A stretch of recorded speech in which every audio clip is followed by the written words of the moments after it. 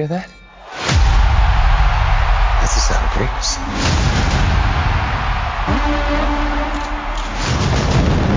And tonight, for these WWE superstars here in Dallas, there is a Texas-sized helping up for grabs, if they can find it.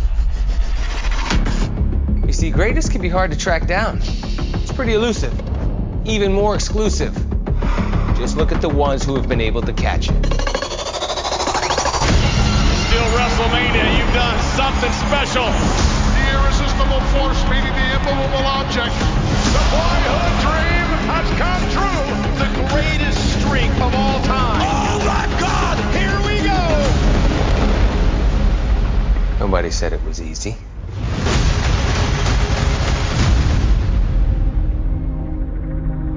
And the truth is, there is no roadmap to greatness. The great ones sometimes get lost, and instead of finding their way out, they gotta fight their way out. Take your fear, take your caution, and toss it out the window. So bring on the fight. The big time fight. The open a can fight. The baddest woman on the planet fight. Brace yourself, you're gonna be in for one hell of a night.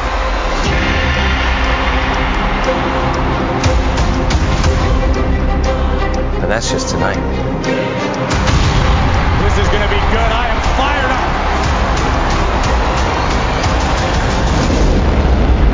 up. So let's go catch some greatness.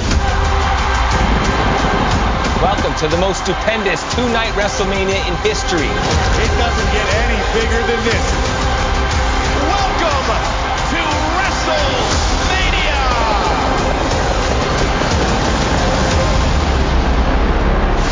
I'm looking at you WrestleMania Saturday.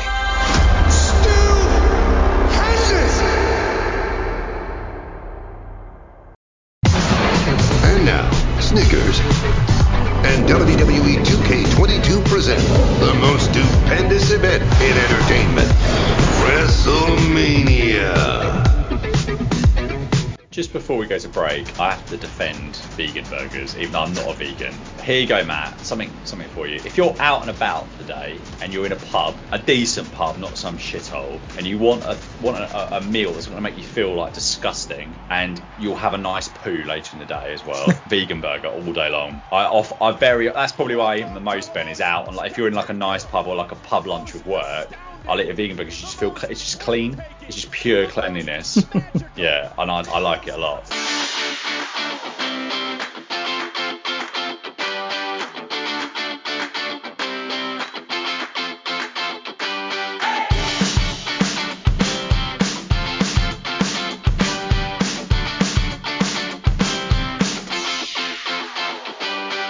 Hello and welcome to the Random Wrestling Review. I'm Ben Spindler, and today we have a cowboy on the podcast as well as a retired podcaster as we cover WrestleMania 38 Night 1. I'll get to those cast of characters just now. We've got, first of all, Matt the Cowboy Roberts. Howdy, partners. Oh my God. Oh God. So for our listeners' benefit, the reason I'm doing this is because Matt is wearing what can only be described as a cowboy hat that's been made to mock Texans. That's the only way I can describe it, quite frankly. And we also have on the podcast today Stephen Coriander. How are you doing, Stephen? Great. Do you know what, Matt? It's so great to see you. Genuinely, I love each of the co-hosts equally. Clearly, I'm slightly more in lust with Alex than the rest of you. But it feels like it was almost you and me for a long time on our half of this, wasn't it? So it's great to see your beautiful face again, and even better with a cowboy hat on. So I'm very excited about doing the show with you both this evening. That's very kind of you. To be honest, it's been a while since I've done one, so yeah, it's good to be back. You know, it's good to go once more, and let's giddy up. Goodness me, fuck me. Keep I don't know if I can be able to take this. Seriously, I don't. Giddy up. Wow. Really fucking awful. But the other benefit that we have from Matt being on the show is that he was indeed in attendance for this particular WrestleMania that we are covering, starting this week and obviously finishing next week with not next week, 2 weeks time with night 2. Matt, are you looking forward to reliving your memories? I purposely avoided watching it. I have not seen this WrestleMania since I was there, so I was massively looking forward to watching this, and I feel like this is going to be a really good show this week. What were your, without telling us about the show, what were your memories of the sort of the weekend and the arriving in the stadium and all that kind of stuff? Of all the things that really give me sort of goosebumps again and just give me chills was when I was watching the show again and they kept showing clips of the stadium. Like, for those who've never been to the AT&T Stadium, it is huge. It is an absolutely gigantic stadium, and it doesn't even do it justice on TV. To see that thing again was just amazing, and like to see all like the sights of Dallas. I don't even know what the hell is called, like that giant tower with a ball on top. I should maybe try and find out what the hell is called, but just to see stuff like that was just so cool. And like Texas it was so much fun there. It's a really good place. I can't, if ever like you get a chance to go, I can't recommend it enough. So you'll be pleased to know, Matt, that the rumours are that is going to be the host stadium for the World Cup final in 2026. Oh wow! Is it really? Apparently so. I mean, that's the rumour I saw the other day online. I mean, it may have been from a completely disreputable source. I can't remember right now, but that's what I saw, was that it's expected to be the venue for the World Cup final in 2026. It's coming home. All the way back to Dallas, Texas. Yeah. It's Reunion Tower, Matthew, and you can get in. Tickets start at £16.18. Presumably they won't accept sterling at Reunion Tower. No, I was going to say £16.80 is not Yeah. likely to be the entrance fee if you're paying on the door. No. But you could try, I suppose. You never know. Stephen, what were your expectations for this one? I couldn't really remember very much about this at all, other than the Austin stuff. And I actually had to look up. So I did cover this on my podcast, and I actually looked at my old notes, and I'd forgotten this was the Cody return. Spoiler alert for later on in this episode. And when I saw that it was 4 hours, I longed for the day in the near future, hopefully, where Ben said, you've got Clash of the Champions 4 from 1990, and it's 1 hour 50 minutes, which may or may not happen in the future. See, I wasn't desperately looking forward to this, but I was looking forward to Matthew's in-person perspective of this event. So that was something that was keeping my morale a bit higher while I was considering watching another long WrestleMania. So, Matt, looking at you with your cowboy hat on, if I'm honest, it looks more like a pilgrim hat than a cowboy hat. It is definitely a proper cowboy hat. I got it from Bill's, the Cool Cowboy Shop. It's not actually called the Cool Cowboy Shop, but to me it is. This is an authentic Texan cowboy hat. See? Look at that. It's lush. It looks nice. I bet that was expensive. I don't want to be crude and be that guy to talk about money, but how much was that, Matt? Hang on, I still got the sticker on it. That was $60. Wow. What's it made of? I have no idea. Material Plastic. I have no idea. It's not leather. It's not leather. It's something like that, I think, yeah. Pleather, maybe, yeah. It looks good. That's all. When I put it on, it looks good. That's all I need to know. you keep telling yourself that. And, I admire it. Yeah. It does. I admire it too. It does take an extra special characteristic to look that stupid and be happy with it. So, yeah, well done. My expectations for this are strange. So this is the last WrestleMania, night of WrestleMania that I've ever watched. So I haven't watched night 2 of this WrestleMania, and I haven't watched either of the nights of WrestleMania 39. Didn't watch them at the time. Didn't have the time last year, and I think the year before I was just like, nah, I've had enough. Like, I've seen Austin's return. That'll do me. So this is the last night of WrestleMania that I've watched prior to doing this podcast, and in 2 weeks' time we're into sort of new territory. And I couldn't remember anything but the Austin thing and the Cody Rhodes thing either. That was really all I could remember about this show, and I seem to remember the Austin stuff being pretty decent. So, I was quite looking forward to seeing that again, seeing how it actually, looking back at it now, whether it was any good. And also, I think in some respects, Cody Rhodes is far more relevant and important than he was at the time when he came back. So I remember being relatively not unenthused, that's not the right word, but just a little bit like, what's the big deal when Cody returned. And now, of course, it takes on a bit new meaning because, well, he is a bit more of a big deal these days.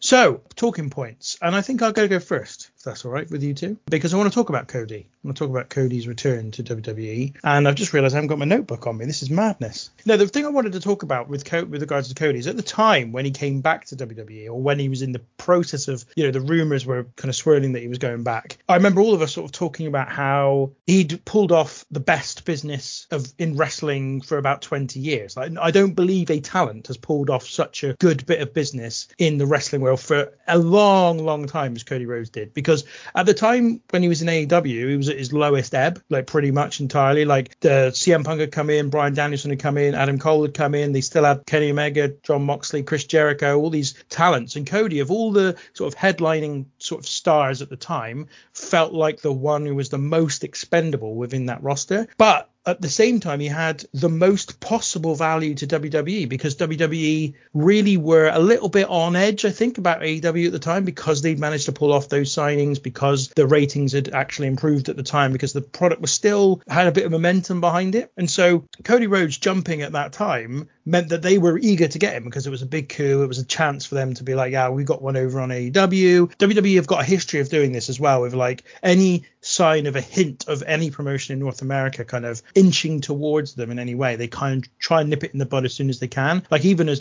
far back as like I think it was the XWF when they signed Mr. Perfect Kurt Hennig back into the company just because he'd appeared on a couple of television tapings for a promotion that barely got off the ground. So they've always quite kind of tried to do this. And so he kind of got in there, did his business, got the sign in, probably had a commitment from them to use him in some pretty big creative things, at least immediately, obviously with Seth Rollins and the big return at WrestleMania. But looking back on it now, it feels like even better business than it did at the time. Like you consider the state of AEW right now, you consider it was just months later, like 2-3 months later, that the CM Punk stuff started with the Elite. Like he pretty much moved at the exact best time, because not only that, like literally a few months later, Triple H was in charge of creative as well. So he could not have timed this move any better. If he'd have hung on for another 6 months and signed with WWE in the sort of summer, autumn of 2022, WWE probably wouldn't have been as eager to get the deal done, because AEW was less of a threat, or perceived to be less of a threat by that point already. And so I'm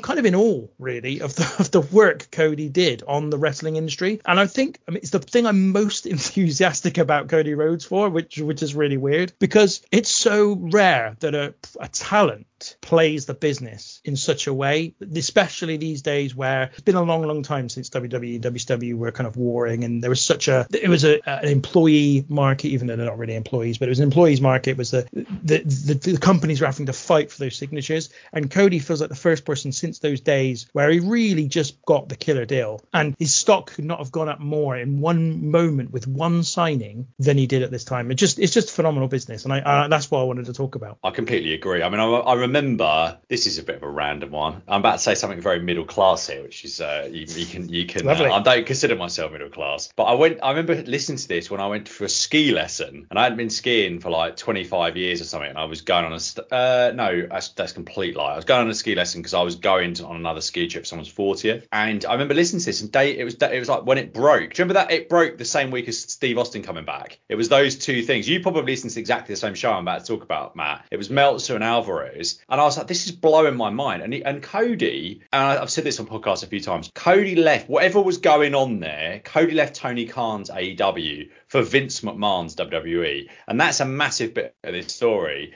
And actually, in terms of what Cody was promised, I mean, I don't know whether we was promised the title, but we did talk about on the following night's Raw, or 2 nights later Raw, about the WWE Championship and etc. and the lineage, and all of that stuff from the Rhodes family. So I think that he was plugged in for big things, and it's really, you can't underestimate what this guy meant to everything pre AEW starting. I mean, Cody was a really big part of being the Elite, massive part of the first All In. He was, I wouldn't say he was an absolute top tier star in New Japan, but he'd done certainly at least one main event in Japan. He'd been a big part of the American stuff that New Japan had done, and they'd drawn some big houses over in the States for New Japan for the first time ever. This guy was a star in AEW who'd kind of lost his way a little bit and was starting to be booed. And as you say, Bennett, exactly right. He was at the lowest ebb, and people would make fun of him, the Codyverse and all that sort of stuff. And all of a sudden, he comes out of WrestleMania and it blows the roof off. We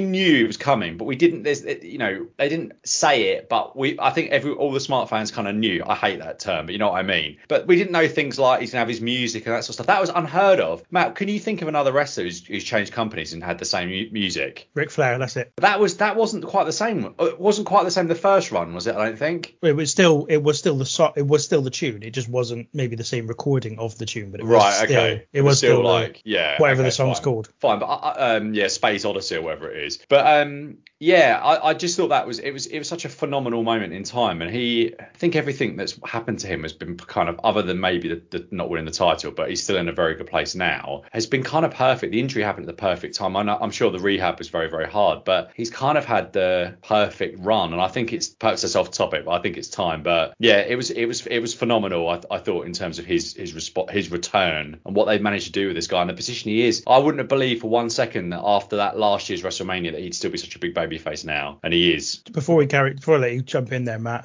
just to say that Ric Flair's music wasn't made for 2001: A Space Odyssey. It was just used in 2001: A Space Odyssey. Oh, I see. Okay. Also, Sprach Zarathustra is the name of the track from Richard Strauss, and the reason I know it's by Strauss is that I've been able to look it up. Guess where I've been able to look it up on? Wikipedia. ClassicFM.com. Nice, very nice. That's the title of the article is Classic Music and Wrestling: 10 Wrestlers Who Use Classical Entrance Music, and we'll run them down in just a little bit after we've had Matt's say on this bit. I'm looking forward to that. Yeah, I mean, to be honest, I completely agree with everything you guys said. When was there a last time where they rolled the red carpet out completely? I mean, you talk about giving him the superstar entrance and making, when was the last time that they even followed up on that? Let's face it, the mystery partner, thing, or the mystery opponent thing has long been crap. How many times has it been something that has ended up being frigging Nicholas or shit, like that? Here comes the mystery partner or whatever, and it's crap. This was, like you said, Steve, they gave him the music for a start. The fact that he was able to keep that, this wasn't Cody Rhodes. That sort of persona was not a WWE creation at all. This was something that he'd gone and completely done on his own back on the indies, AEW, and that version is what came back. So that's just insane. But I mean, the reaction to him in the building, I mean, it was superstar reaction. Like, you can even see when you watch the show back now, like the expression on people's faces as soon as that, his opening call for the song came, people just absolutely lost it. They're coming up through the stage. They give him such a great entrance. We'll talk about the match in a bit, but the match he had was phenomenal. I think that's probably the one thing that I do think is important to state, actually, is as great as his reaction was, I think a lot of, and again, I hate to say this as well, Stephen, but casual fans, I think, forgot how good of a worker Cody is and can be, because I do think there was some periods of silence within his match, and I think a lot of people were sort of sussing him out to see what he can do. I think by the end of it, they would have been thoroughly impressed, but it was just such a superstar reaction. It was incredible. I wasn't massively impressed by the match. I'm going to say it now. I thought it was fun. I thought it was good. Actually, I thought it was very good. I just wasn't. I wouldn't go anywhere near the word phenomenal. Put it that way. Like, I thought it was a very good match, and that's it. And you were in the building, so you'll know better than me, Matt. But even the reaction, I would have only put a very good. I wasn't like blown away by it. And I remember thinking this at the time. Like, I just wasn't. I didn't receive him as a megastar when he walked out in front of the crowd. It just didn't come across to me. And again, maybe I'm just seeing it differently and incorrectly. I don't know, but I just didn't do it. And I think maybe this is part of the reason why, the following year I wasn't overly worried if he didn't win. I just didn't feel like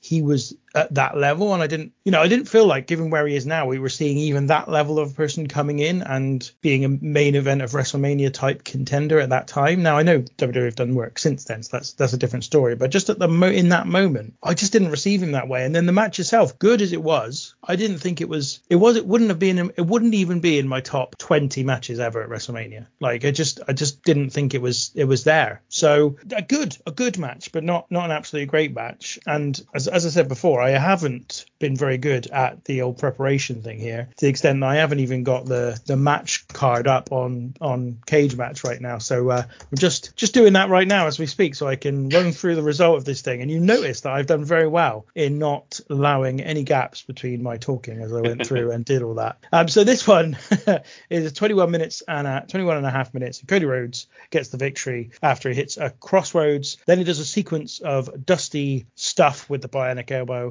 and hits a third Crossroads and gets the pin. Matt, so you thought it was phenomenal? I think his reception was phenomenal. The match itself was definitely very good. I do think the sort of 3 Crossroads was a little bit of an overkill. If you compare that to, I wouldn't say the finish, but there was a Superstars finish earlier on in the night. You want to talk about night and day protecting the finish, but that could have been done a little better. But I thought this was really good. The sort of, I can't remember the move or something that he did, but it was something sort of Stardust related. I gotta be honest, I can't remember an awful lot of Stardust other than how he looked. I couldn't tell you a single signature move he ever did, but there was something sort of Stardust-esque that he did earlier on that the announcers sort of plugged as. He did a sort of cartwheel, and then the thing where he points to his head or whatever it was. That's it. That's the one, yeah. And they sort of said, he's shedding his past skin, which, I did sort of chuckle. But at the same time, I felt that was important because I do think, again, a lot of people probably were thinking, well, this is Stardust without the makeup.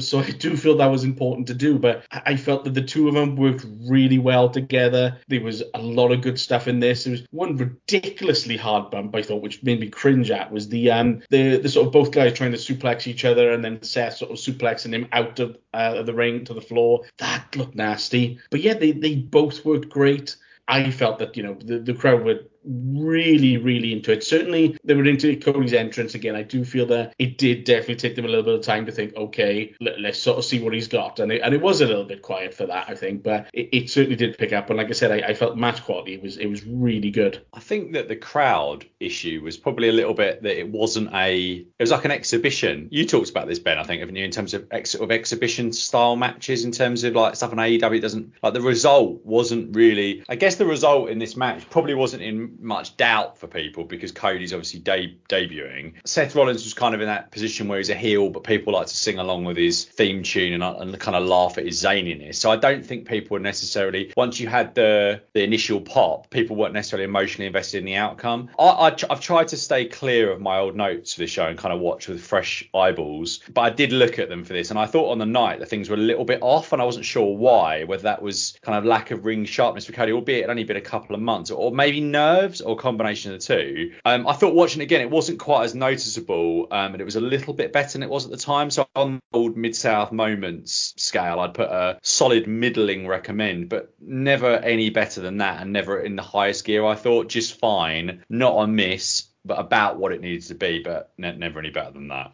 And maybe that's down to Seth. I think you and I, Stephen, are quite on a even keel when it comes to opinions about Seth Rollins in terms best of wrestler in the world, isn't he? According to my next one, I was just like, what the fuck have you been watching if you think that? Yeah, according to some people. No, but yeah, I think I'm on the same page as you with regards to the match. I will say this though, Cody Rhodes is my MVP just because of the business he did. That's all he needed to do. That for me, that made him a hero for me of this year. Was just wow, the business, amazing stuff. I did promise it, so we're going to do it. The top 10 wrestlers who've used classical music from Classic FM. So this is from the experts. This is not a wrestling fucking journalist. This is the big time.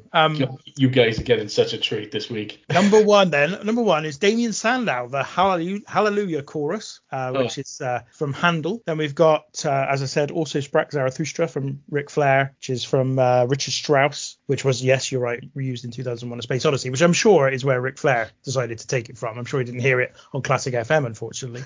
Pomp and Circumstance, obviously, by Macho Man Randy Savage, the Edward Elgar composition. Also Pomp and Circumstance, Gorgeous George. Apparently. Oh, I didn't know that. I didn't know that. So that's cool. Triple H, this is interesting. Beethoven's Ninth Symphony. Now let me see what they've said here. Oh, so this would have been his original music. Okay. That's got to be way back when. Hunter Hearst Helmsley, 1995 stuff. You can see Classic FM are a bit annoyed that he swapped Beethoven for Motorhead. Fair enough. Then you got Daniel Bryan, Ride of the Valkyries, Wagner. Jerry the King Lawler, The Great Gate at Kiev. I didn't know that was an actual piece outside of just Jerry Lawler's music. So that was Mussorgsky's composition. Mr. Perfect, Exodus theme, originally composed by film score legend Ernest Gold and performed by the Symphonia of London. It also won an Oscar, apparently. Mr. Perfect's theme. And then we've got two that were in-house compositions, but are based very heavily on others. So first one is The Graveyard Symphony by The Undertaker. Not by The Undertaker, for The Undertaker, which is based on Chopin's Funeral March from the Piano Sonata No. 2 in B-flat minor, in case you wanted to look it up.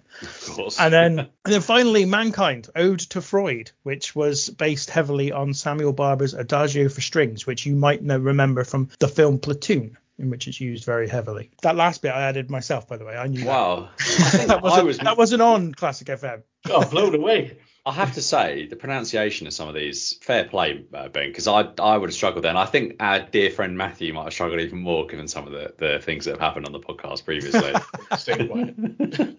Good stuff. Well, there we go. On Classic FM. Love it. Well done, guys. Good stuff. Big up. Go and head over on there. Give them some support. They're doing a great service for wrestling fans. Right. Matt, you were there. Give us your talking point. Okay. There was two I was considering. I'm going to go for the less obvious one, just to keep things a little bit different. And the one that I'm going to go for is the Bianca Belair and Becky Lynch match. The reason that I'm going to go with that, and I don't know if you want to go with the result first, Ben? Yeah, so this was a 19-minute match won by Bianca Belair when she avoided a manhandle slam by flipping up backwards off the second turnbuckle, then hitting a KOD to take the victory. The reason that I want to talk about this one is because there's no other way that I can say it, in that I think this is probably one of the best women's storylines in many, many years. And I just think it is an absolutely fantastic piece of storytelling that just needs to have a shit ton of praise. I think a lot of people were down when Becky came back, at the SummerSlam, the year prior, and, sort of squashed her. But this is why, again, we need to sometimes have a little bit of patience and a little bit of faith, which, all right, okay, that one's a little bit more hard to have given, a way a lot, some of the stuff has played out in the past. But all right, okay, that, she got squashed. But the story of just leading up to the show, I felt was great. I mean, the video package showcasing the entire thing, I thought was amazing. I felt that these two worked absolutely brilliantly together, and I must admit I wasn't initially a fan of the whole big time Bex thing, but it did grow on me. I will say though, for the love of God, they need to get rid of, granted they don't use it anymore because she doesn't have that persona, but the graphic of big time Bex, like they showed before, I hate that graphic so much. It's just the most ghastly thing. And WWE, shit tons of money. You can pay for better CGI graphics than that. So I never want to see that shit again. But Bianca Belair is just the perfect babyface. I just feel she's so incredibly likable. Like I said, Becky Lynch played a blinder here. Like I said, the match was great. Probably the only sort of slip up was the Molly go round that Becky tried, which unfortunately booted Bianca right in the eye and ended up with a massive shiner after that, bless her. But it was just a blinder. And like I said, the whole story leading up to it was great. But not only that, for me, it felt like, and it was important because it felt like it had a big time feel as well. There's only so many matches over the sort of 2-night show, and this has been one of them that I really felt important. Watching it back, it felt important. It did in the building at the time. The crowd reaction, I think, was ridiculously good for it. There was just so many good things about this. Absolutely loved it. Last time I was on the show, I was full of praise for a great Bianca and Sasha main event. So which direction am I going to go in now? You'll find out if you carry on listening. It's fine. You'll find out. I thought the Bianca marching band entrance was so great, especially the two dancing guys whose key moves seemed to be double fisting themselves into their own genitals over and over again, which must have been relatively painful. Tom said Bianca is one of his favourites, and I can see why. She's such a likeable superstar. She's just got it, and the crowd were into this and her from the start. I didn't think this quite got to the lofty heights of Sasha and Bianca, but it really wasn't far away from me. They worked their absolute asses off, and I remember there was a match at SummerSlam that year, Matt, was even better, I think, with these two. They had just tried everything, and almost all of it was executed and came off well. I thought this was a really strong WrestleMania women's title match. This is my match of the night, and Bianca Belair is my MVP as well. I thought this was really good. It was good, but I'm really not, again, I'm not that super high on it. Like, it was good. I'm not at all negative. I enjoyed it, but just good for me, just good. Not for me a patch on Bianca Belair and Sasha Banks personally. Just didn't do it quite the same for me. I guess, to be honest, my only real memory of the story was what happened the previous year at SummerSlam, and that being such a negative at the time that I can't remember. Like, I didn't know the rest of the story. And I'm sure you're right. Sometimes we do need to exercise patience, but I don't think WWE have earned us giving them that patience, or they at least didn't at the time. I think now there's a bit more goodwill, and you can imagine there's something that they've got in mind. But at the time, I think, they didn't deserve it. They hadn't earned it. They're going to test people as often as they do, then they're not going to get the benefit of the doubt. And what's more is I think that even if it was really good, I still don't know if you really want to treat Bianca Belair, one of the undoubted stars coming out of WrestleMania 37, in that way. However you then resolve it, it's a bit different when, for example, they had John Cena get squashed by Brock Lesnar. John Cena had been on top for like nearly a decade. Bianca Belair had pretty much been crowned like 3-4 months beforehand, and then you kind of did that to her. I just thought it was a really, I don't know, it's a risky game to play, put it that way. It's a really risky game to play, regardless of how you end the story. So I wasn't as up on the story either as you were, Matt, but yeah, it was a good match. It was a good match, and once again, Bianca Belair shows off every skill that you could want as a top star. That's the thing that I took away from this, and in agreement with both of you. First of all, super likable, super popular, super athletic, and also brilliant. Like she's showing, like, regardless of my opinion about this match, you both thought it was a really great match. She'd also had the match the previous year, which was phenomenal. Like, she's one of the top workers in the company at this point, and that's in the ring. And then on top of that, she's got all the other stuff. So for me, she's an absolute star, fantastic. But just the match itself, good, but not absolutely phenomenal. Love the finish, by the way. I thought the finish was exceptional, especially, and I'm sure she does this most of the time, but she doesn't always do it, I don't think. The KOD when she sat out on it as well, and it just really, like, the impact of it was just excellent after the flip over the top of her. Yeah, I just thought it was really good. So good stuff. But also was soured by another note that I'll make at the end of this match, was that Bobby G was once again visible in the crowd. This time he had a sign that was a strange material which took on the light of whatever lighting happened to be in the building at the time. So it was obviously some kind of plasticky, cellophane-y type material over his sign, and it just, at one point it looked blue, and then another time it looked pink, and it was really odd. Bobby G Mania 7, I believe we're up to now, so yeah, unfortunate, but it's just the way it goes. I'd also say this, that after the match, Jimmy Smith had this to say: one of the greatest moments in WrestleMania history. Now, even if I thought the match was as good as you two thought it was, I'm not sure that would have been true. No. So I wasn't particularly impressed by that. And then straight after that, we had a third advert already, and this was only about halfway through the show, for their WWE Evil show that they were putting on the network, I assume. And it was the third advert. I still haven't seen it, and it looks great. I must admit, I didn't pay a lot of attention to the adverts in this show. Sorry, back to you, Ben. That's all right.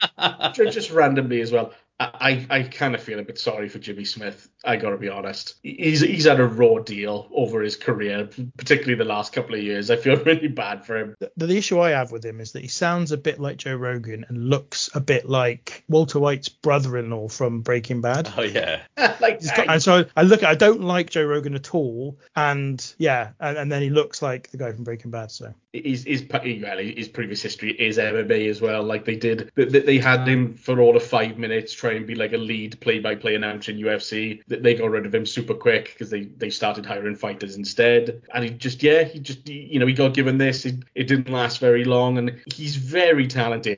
It hasn't come across. He's very talented. I've just seen no evidence of it. No. So Stephen, what's your talking point?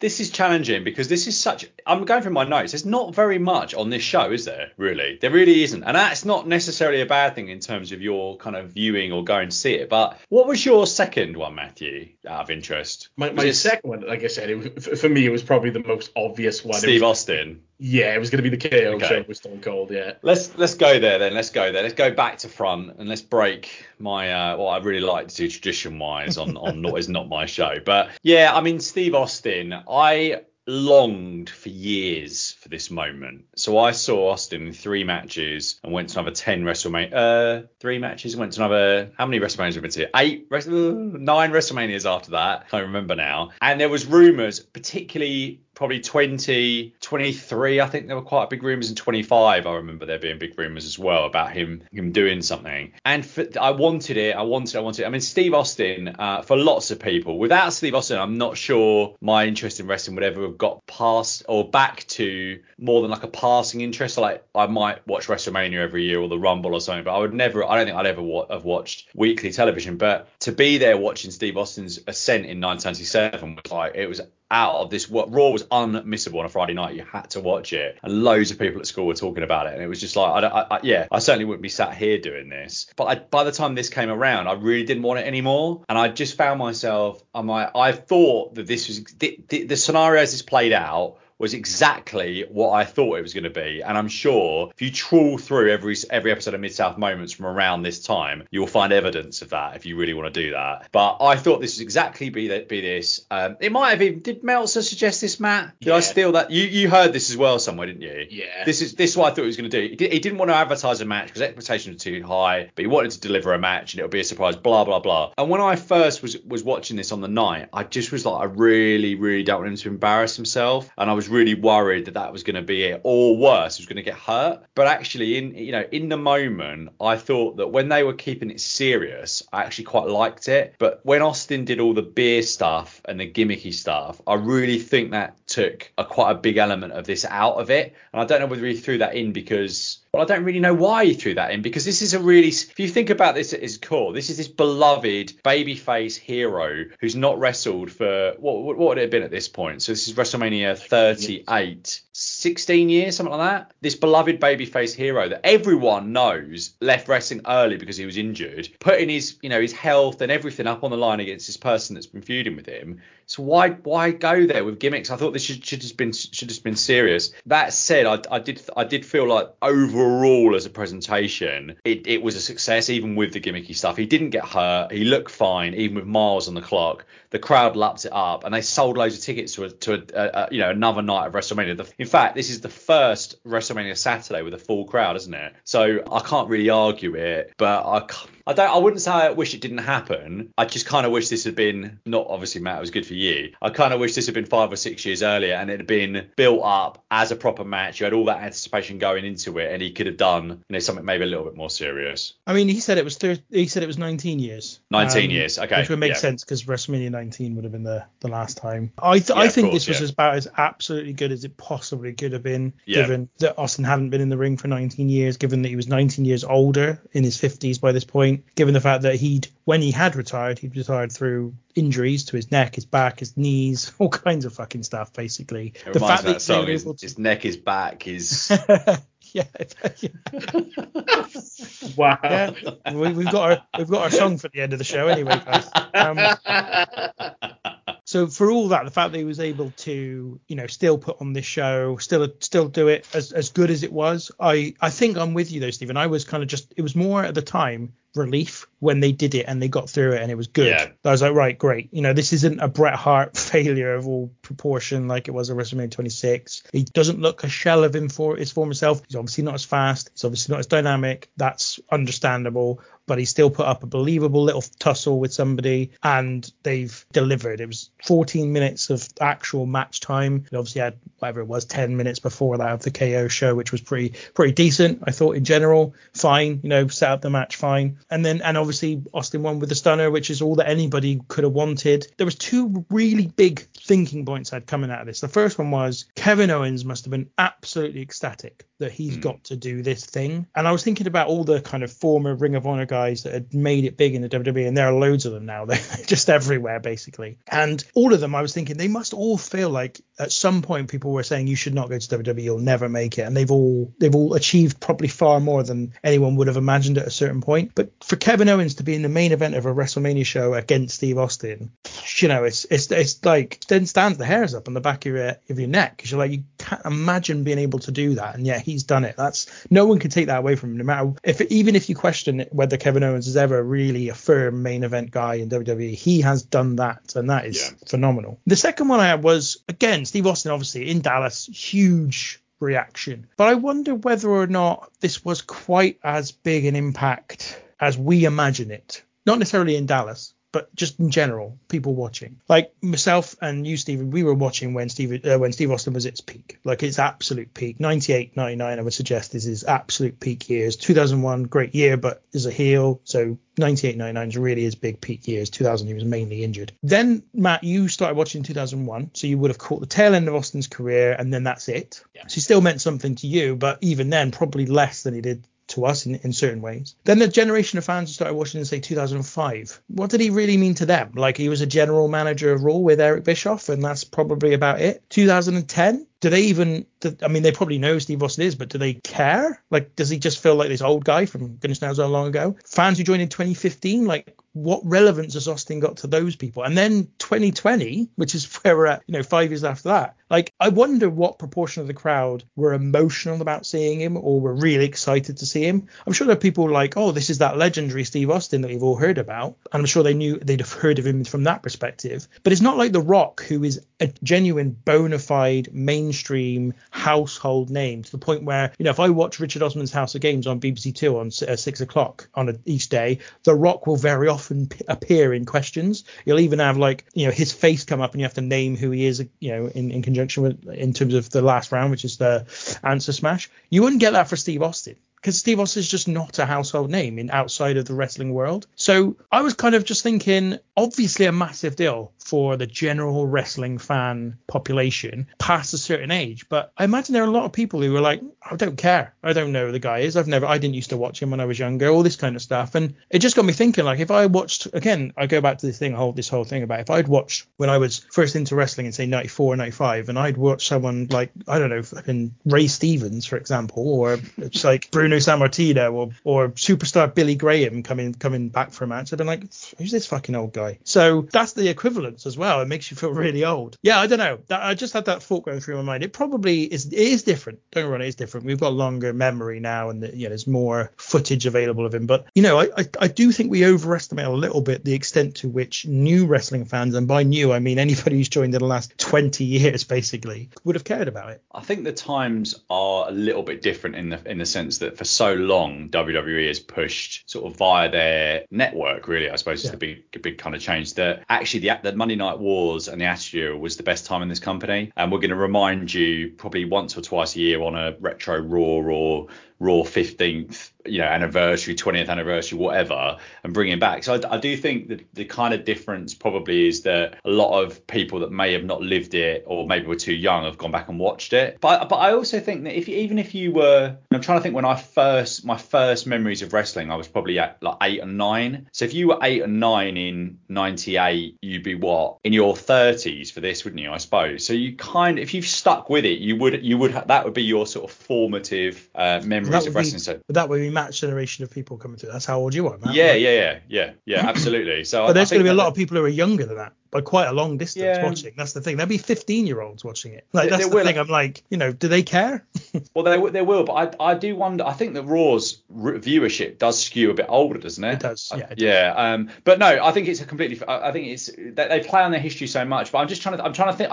While I was talking, I was trying to think of if I could think of an example of someone that I didn't necessarily see that was a star just before I started watching, but I couldn't. I haven't come up with them. So that's just a useless sentence. But Ric Flair, maybe, I don't know. Yeah, I don't know. It's very difficult because there's no real equivalent, because you're right. They draw so much more on their history than they ever did. It's all available. You can watch everything now. You can watch the entire Austin run if you want to, from the debut he had in WCW right the way through to like his retirement. So it's you can watch it all. But it just made me think, like, are there genuinely lots of people, like, you got to think about us, right? As a group, we are unique in that we are at a certain age. We still keep up to date with the product and other wrestling products in general, and we also still watch stuff from the past. Now, that is probably a very unique set of conditions that are not many people, I might say not many people, probably thousands, but in terms of a percentage of wrestling fans, very small percentage of wrestling fans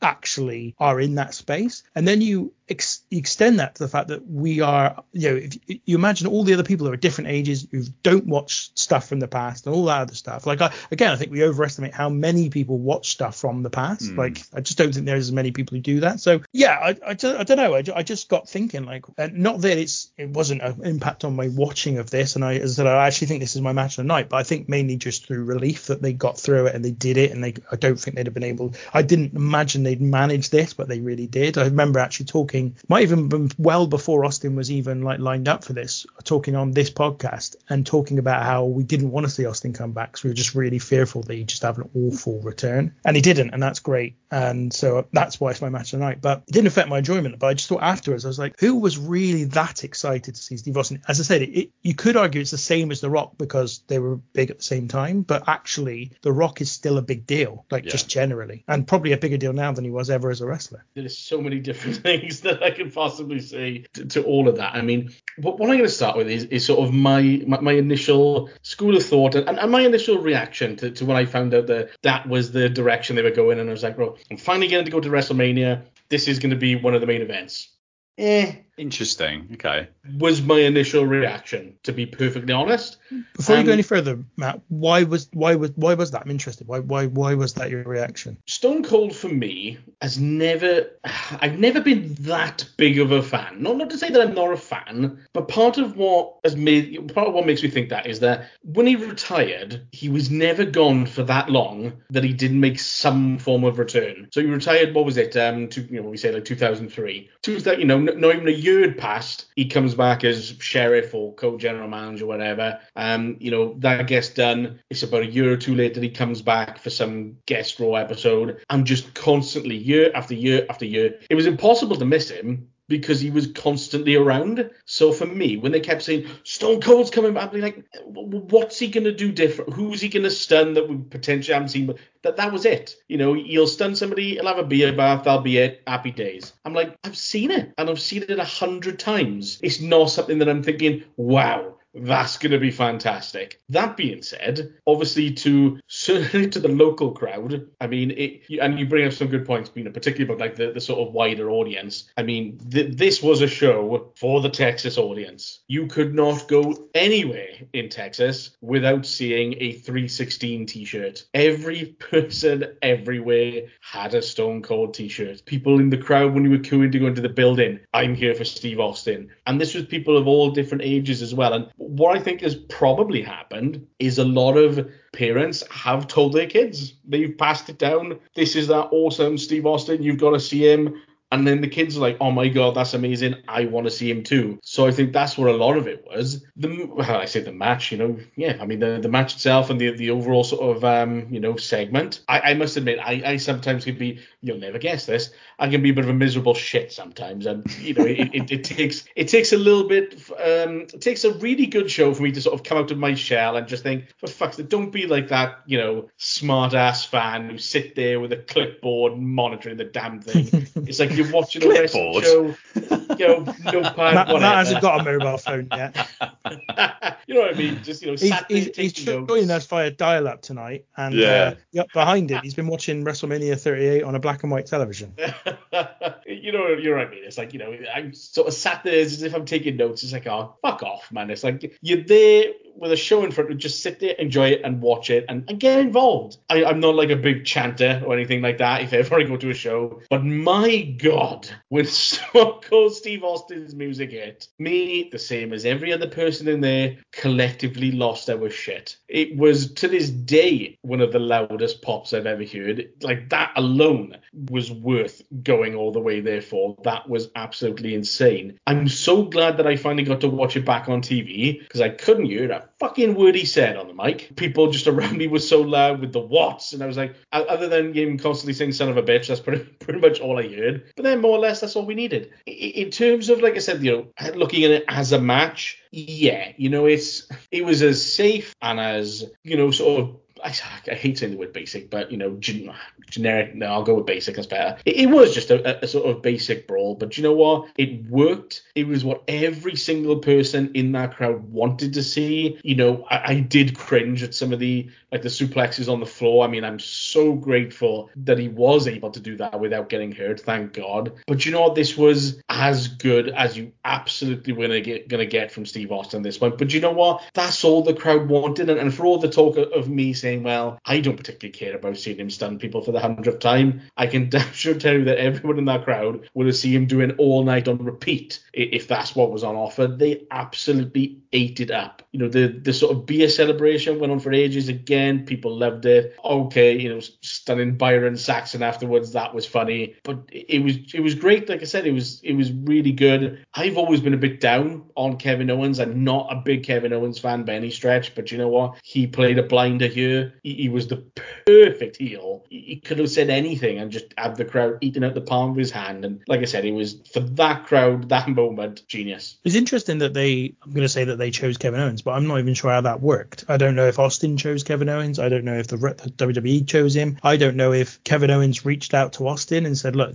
would you be interested in doing this? I don't know if WWE did that. I'd love to know how they went about going, right, we're going to bring Austin back out of retirement. He's going to have a match, and this is his opponent. Like, I'm certain Austin would have had to, at least somebody would have had to have signed off on it. So yeah, I'm just fascinated to wonder, did Austin pick him? Did Owens pick up? Did Owens suggest it? Did WWE go, we've got Austin, who do we want to put him against? What was the decision making tree? He was the perfect opponent, I think, but because you sort of look at sort of Steve Austin's style, and that's definitely sort of tailored for a brawl, which is pretty much all it was going to be. I was just trying to think of somebody else as an example, like Seth Rollins as an example. No, he's not going to be the right sort of spot for that. I mean, okay, I'm sure he can brawl, but you know what? No, that's not his forte. So I do think Kevin was probably the best guy for the job. What chance is that on WrestleMania Night 1 this year we get Cody Rhodes and a mystery partner against The Rock and Roman Reigns? Oh.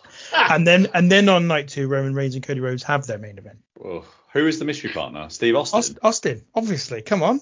I can do WWE crazy fantasy booking. Who was it again? Cody and Steve Austin versus The Rock and Roman? Yeah, something like that. Yeah, it tickles my fancy a little bit, to be honest. You know it would. Fuck's sake, he's got me. You know it would when they're all stood in the ring. Yeah, I know. And it's kind of an open secret, but no one's absolutely sure. And then Austin comes out and you're like, we've got Austin versus The Rock one last time. Yeah. Everyone's getting excited. Have you heard that anywhere? Or is that your own creation? No, because this is one of the reasons why I enjoyed this so much as well, is having come out of retirement that one last time. Yeah. And this was literally his ride off into the sunset moment. Yeah, but that's exactly the same as I felt about Shawn Michaels coming out of retirement for the Saudi show. Like, we saw his last match. I wanted to be able to say I'd seen his last match. You're in the same boat now with Austin. So it's just one of them things. You're just going to have to get over it if he ever comes back, Matt. I will go on the rant of all fucking rants. Yeah, I know. I bet you would.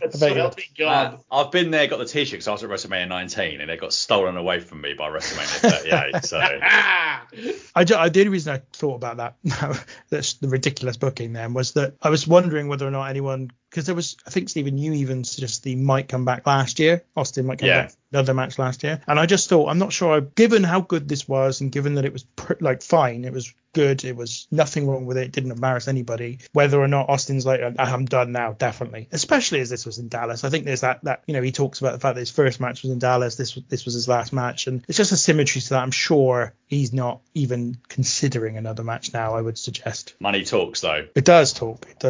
Yeah, it's very true. He's not poor, is he? No, he's not, Matt. But I think it's all relative, isn't it? It's all relative. You talk about these golfers and going to Saudi and stuff. Austin might be very well off now, but he's got a couple of kids in England or whatever, and they might have kids. And you're talking about generational wealth that can sort out, their kids, and like, there's never. How do I put this? Well, it's like someone like Lionel Messi, right, or Cristiano Ronaldo for that matter. Yeah. Two biggest football stars in the world, two best football stars in the world, two people who've accomplished effectively everything they could possibly accomplish in the sport, and they choose to go and chase money. One in Miami, the other one in Saudi Arabia. Huge amounts of money, a point where they don't even need it. They don't need that money, and they could both have chosen wherever they wanted to go. They could, Messi could have gone back to Argentina and played for the team that he supported as a young boy, but instead went to Miami and decided to do that. Ronaldo could have gone literally anywhere. He could have done anything, and instead he goes to something that's not even really a serious competition. So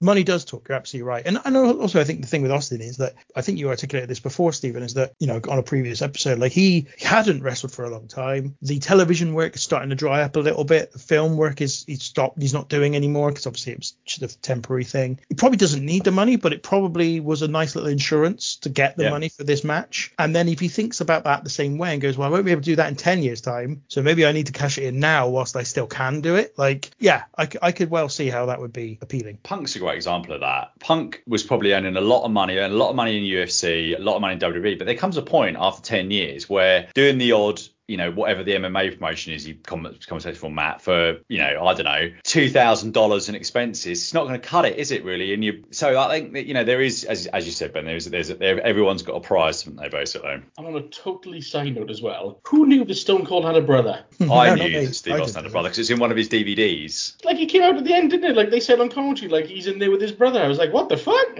Yeah, but he was quick to push him back out of the ring after his 10 seconds, didn't he? I did find that funny. He's like, you've had your moment, now get the fuck out. This is mine. Yeah.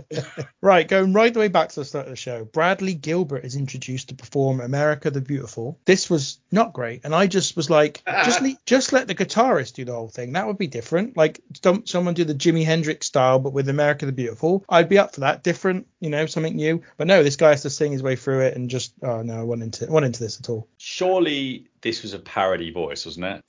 He can't actually sing like this. This was someone putting on a country music voice. And on that subject, are either of you two Swifties? No, I can't say I am. God. But I wouldn't count Of course myself Matt's as... not. Matt was disgusted by there was that. no chance Matt was going to be a Swiftie. Taylor Swift is her songwriting is unbelievable. I'm actually really looking for. I'm going to see her with my wife next year at Wembley Stadium, and I cannot wait. My wife's a big fan, but my wife's a big fan. No, I don't care about admitting that. I've seen some of the greats in concerts. I should take that. Westlife, Britney Spears, Girls Aloud were great as well. Fantastic. Of the people you've just mentioned, Taylor Swift is definitely the best. Taylor Swift is definitely the best of those. But if you Google like Taylor Swift original country song or something, she does that. She puts up. You probably heard that, Ben. I think you like some recognition there. She puts a country music voice on because that was what was expected of her. So yeah, I thought this was dreadful, but I did like the singer's very illustrious hairline, which I do not have myself.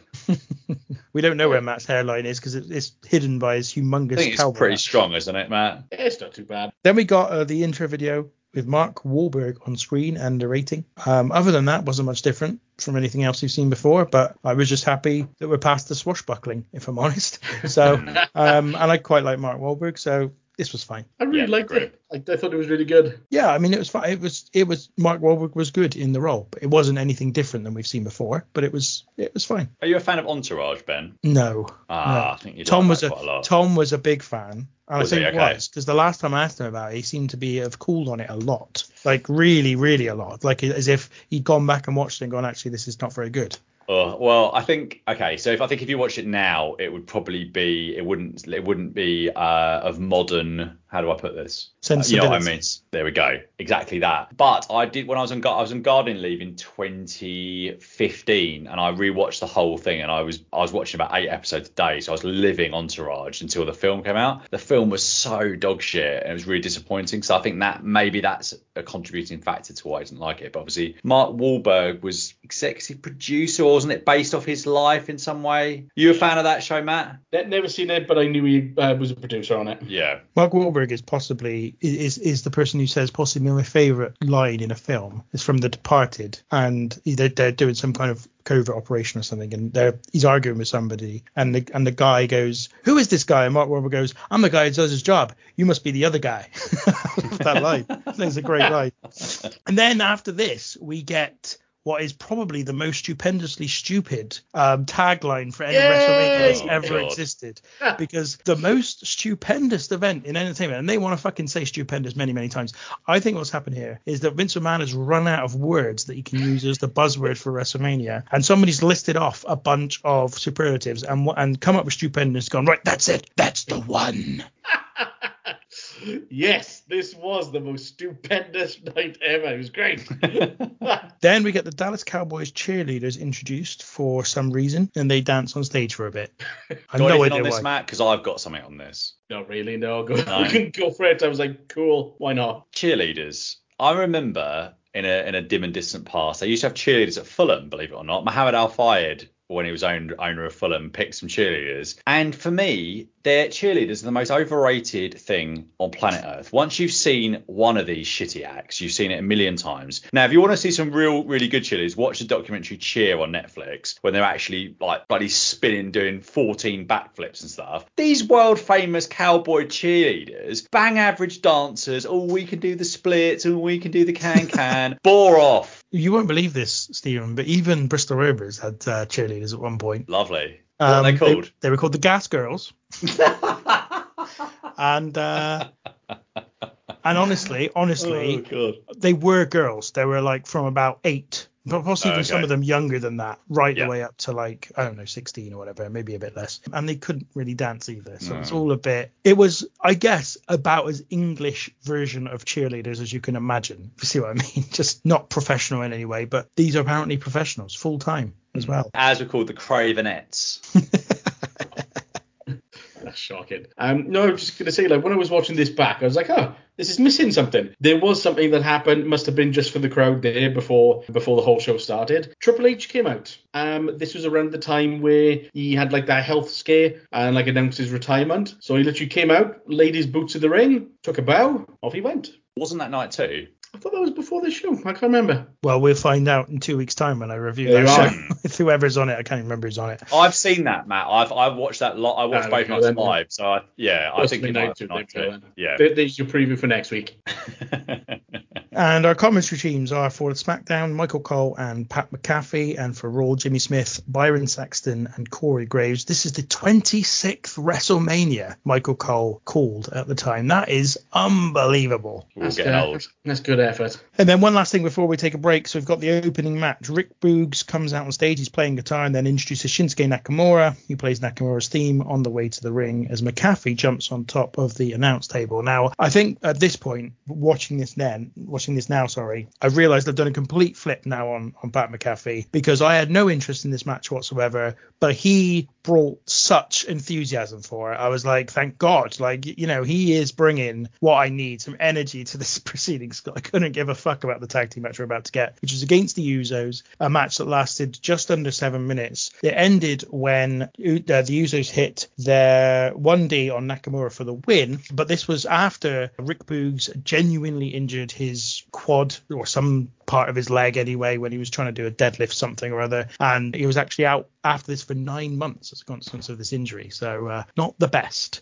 Stephen. Poor old Boogs. This is obviously the biggest moment of his entire life, and he ends up getting a catastrophic injury. And I had my own personal tragedy during this match, as I dropped my dinner on the floor, which was 2 vegan burgers. Yeah, vegan burgers. Obviously, nice. Your influence. Yeah, trying to cut down the meat a little bit, so I bought them. No sides. This is the start of the Marbella 2024 diet. It was supposed to be before I dropped it on the floor, smashing the plate and sending ketchup all over the skirting board. And in the end, I had a cheese and chicken sandwich followed by Nutella on a bagel, so the diet started the next day. I felt so... and some sweets as well. I felt so sad about the loss of these vegan burgers that I just lost the plot after that. With this injury, what can you say about this? There was one really, really good fall after that, and I thought they made the best of a very bad situation. But yeah, poor old Mr. Boogs. Stephen, can I ask what brand were your vegan burgers? I can't remember. Is there any you particularly recommend? Or I recommend very, very heavily Beyond Burger. Beyond Burger, okay. They are phenomenal, and they basically you'll never need meat after that, as far as I'm concerned. They're that good. And if Beyond Burger want to kind of hit us up for any advertising, then I'm more than happy to do it, because I believe in the product too. Matt, what did you think of this match? This match, all you need to know is Rick Boogs. I love Boogs. so much. He's so cheesy, but the entrance is like, honestly, and I'm not even joking, when I listed the things that I was looking forward to seeing live before I went on this trip, Rick Boogs' entrance was one of them. I was so amped for this. I loved it to the point of I almost didn't pay attention to the match, because I was just, the entrance is great, I'm happy. But yeah, it was quite quick, obviously because of his injury, which that does suck. I don't know, he just, like, the two so sort of dived on top of him and he just collapsed, like a house of cards. I was like, what the hell? The only other thing, sort of notable thing in the match was the near fall towards the end with Shinsuke, where he kicked out of I think it was like super kicks and the splash. which at that point, I think everybody in the crowd thought, oh shit, that's it. But that was a cool little near fall. But than that, it was okay. Like I said, good, decent little starter. But again, I was happy just to see boobs. Luckily, you did see him that night because you wouldn't have seen him again for 9 months, given the injury that he then suffered. Then he got fired too, so now I'll probably never see him. This was fine. This was fine. I mean, I did feel like when I saw Rick Boogs, I was like, God, he really put Elias out of business, didn't he? Much better guitarist than old Elias was. It was fine. What do you want? Like the guy got injured and it had curtailed the match. I assume made it shorter. I don't know. Maybe they had planned for the Boogs and Nakamura to win for all I know, but they maybe nixed those plans when he got injured. I don't know. They called an audible. Maybe I don't know. We're going to take a break now, and then we're going to come back and cover the rest of the show. And we hope that you'll stay with us.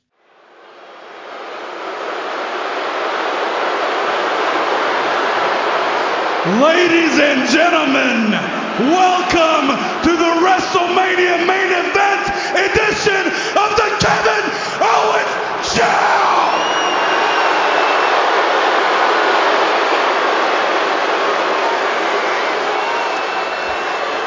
Now, as you just saw, I said a lot of pretty rotten things about Texas and Stone Cold Steve Austin, right? One of those things was the fact that if North America were a human body, Texas would be the ass. Oh, I said Texas would be the ass. Oh, come on. That's pretty good, okay? You have to admit it. But here's the thing. I do realize that might have been too far, okay? And I started thinking, maybe I should apologize. Maybe I should apologize. So I after thinking about it, here we go. I would like to sincerely apologize to every single Texan out there. I am sorry.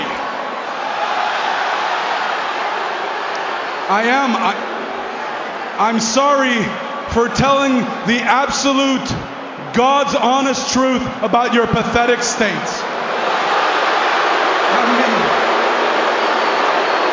I've been here for a couple of days and it's actually worse than I remembered. Now, I feel like you guys are eagerly anticipating me bringing out my guest.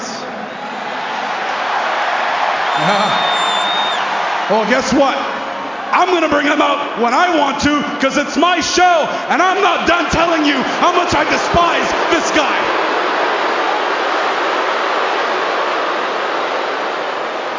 See, what we have here is the absolute worst role model in the history of WWE. I should know. I used to look up to him.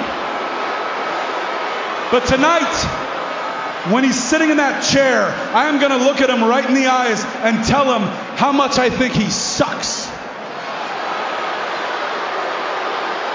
And you know what he's going to do about it? He's not going to do a damn thing. He is going to sit there in that chair and he's going to take it.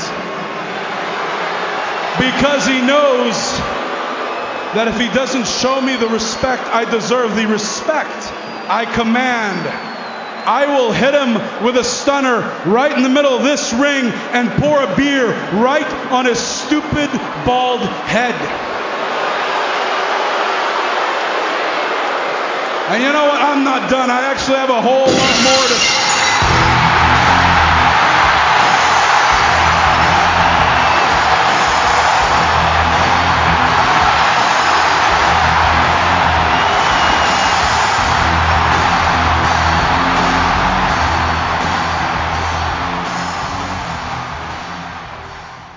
Hello and welcome back to the second most stupendous night in wrestling history, the podcast that's covering the most stupendous night in wrestling history. And up next, we have a hype video, which is all about Baron Corbin's bad year in 2021, where his wife left him. He lost money on Bitcoin. He pretty much down and out, effectively, is how they portrayed him. Corbin then went to Vegas and had a run of wins that made him rich, and he became Happy Corbin. Then he and Madcap Moss became a sort of partnership, and they made jokes at Drew McIntyre McIntyre's expense and then beat him up at day one. They stole McIntyre's sword. McIntyre then came back at them, interrupted a promo segment and cleared the ring, leading to this match. Baron Corbin versus Drew McIntyre, a nearly 9-minute match, which was won by McIntyre when he hit a Future Shock DDT, then a Claymore, and got the pin. Matt. I am absolutely convinced that these two guys could wrestle 100 times after this, and they would never get any better than this. I don't know what it was, and I'm not saying that this match was excellent by any stretch, but I think this is the best match that these two ever could possibly have together. It was actually pretty good. There was nothing particularly flashy about it or anything like that. It was a very simple story. Probably one of the best things in there was Drew McIntyre kicking out of the Baron Corbin's End of Days, which apparently was the first time that ever happened, which bloody hell, how long has he been on the main roster for? So that was quite impressive for that to be a thing. Reckon that was a lie. No, I genuinely think it was. You think? Oh, right, I genuinely think it was. Okay. By all means, people treat me, but... If it was, it's ridiculous, because why are they protecting his finisher? Like, granted, I protect 10 different people's finish, but not his. Who gives a fuck about his finish? I know, which is bizarre, but no, generally, I think that pretty much was the first time it's ever happened, which is why a lot of people were like, what the hell? Yeah, I mean, like, Drew got his revenge, the Claymore kick was great. He seemed genuinely happy as well. I don't know if maybe I'm reading too much into that, but I don't know, he seemed like genuinely pleased, and he enjoyed himself there, which is great. The sword thing afterwards was a bit okay. He got the ring ropes. I was whatever, but I think his wife or his partner might have been in the front of the crowd as well. I think he said a bit with her afterwards. But like I said, I'm convinced that these two could wrestle 100 times, and they'll never get it more right than they did on this night. So props to them both. And thank God they aren't going to wrestle 100 times against one another. Bloody hell, Baron Corbin must be right up there in terms of number of chances in a big wrestling promotion versus actual amount of talent. And there was a lovely classic Vince McMahon promotional tactic in the build up to this. Nothing gets a heel over more than making fun of a dead relative of the babyface or friend. Just like, come on. And Drew had won the title obviously 2 WrestleManias earlier, had a match of the year. Sorry, not match of the year. What am I talking about? Title match a year earlier. Now, I wrote all those notes before the match started, and somehow these two got me into this. And there was a really good near fall, as you said, Matt, from the end of days. And Drew works his bollocks off. I wouldn't say anyone should stop what they were doing and go out their way to watch this, but you should stop what you're doing and go and watch Will Ospreay versus what's the TNA? Josh Alexander.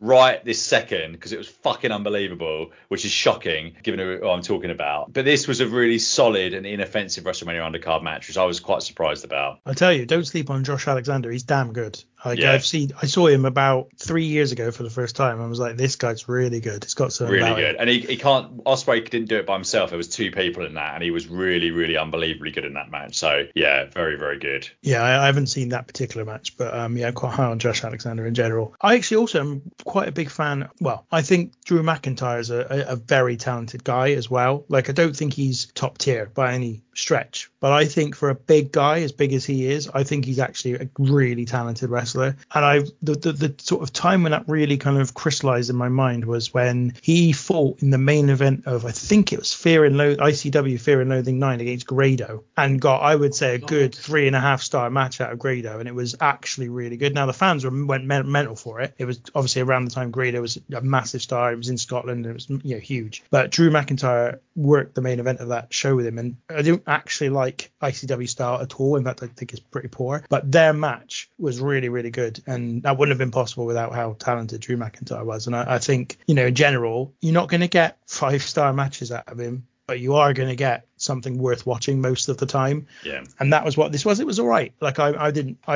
notice that it was particularly good for these two people. I just noted that it was a match. I think my issue was I was relatively underwhelmed by the first match in terms of what it was before. Like, obviously underwhelmed after the injury, but just in general underwhelmed by the fact that was opening WrestleMania. And then this to come next, I was like, wow, this is a slow burn start to WrestleMania. They're not giving anything exciting away, are they? Straight off the top. So yeah, that part of it was a bit like, oh, low key start to WrestleMania. Let's put it that way. I think my favourite. Back on Drew quickly. Drew's doing the best work of his career at the moment. So he out promoed Punk a couple of weeks ago, and Cody, and he's Bret Hart 1997. He's telling the truth, and it's working, and he's great. I think my favourite Grado story is that Tony Khan tried to get like a prayer for Grado's entrance at Wembley, and Madonna's people told him to fuck off, basically. They wouldn't let him do it because you know that Tony would have paid anything that was needed for that, but they just said no, you can't have it. So there we go. My favourite Grado story. Yeah. I'm not being nasty, but really that is Grado's act as well. That entrance. Oh, yeah. What is, you know what I mean? I did see the I've never actually seen the full match though, but I've seen the finish and like the end sort of celebration for that Drew Grado, and I've watched that a lot because like that was huge. I mean, fair play to them both. It was a big match. It was a really big match. So after this match, it's the hype video for Rey Mysterio and Dominic Mysterio's tag team match against The Miz and Logan Paul. And it starts off with Rey talking about his joy at teaming with his son and then winning the tag team titles when they had previously held them. Then Miz questioning whether Dominic deserved a contract with WWE or it was just given to him because of who his dad was. Then Miz introduced his new partner, Logan Paul. We then saw Miz attacking the Mysterios and stealing Rey Mysterio's mask. Miz saying that he deserves the same adulation as Rey Mysterio for being the only two-time Grand Slam champion in the history of WWE. And that precedes the match, which is Logan Paul and The Miz against the Mysterios. 11 minutes, 16 seconds. The win goes to Miz and Logan Paul after the Mysterios hit a double 619 and a frog splash, but Miz gets the blind tag and then hits Rey with a skull-crushing finale to secure the victory. Stephen, what did you think? The future Dirty Dom was a few days away from turning 25 here, albeit he looks about 12.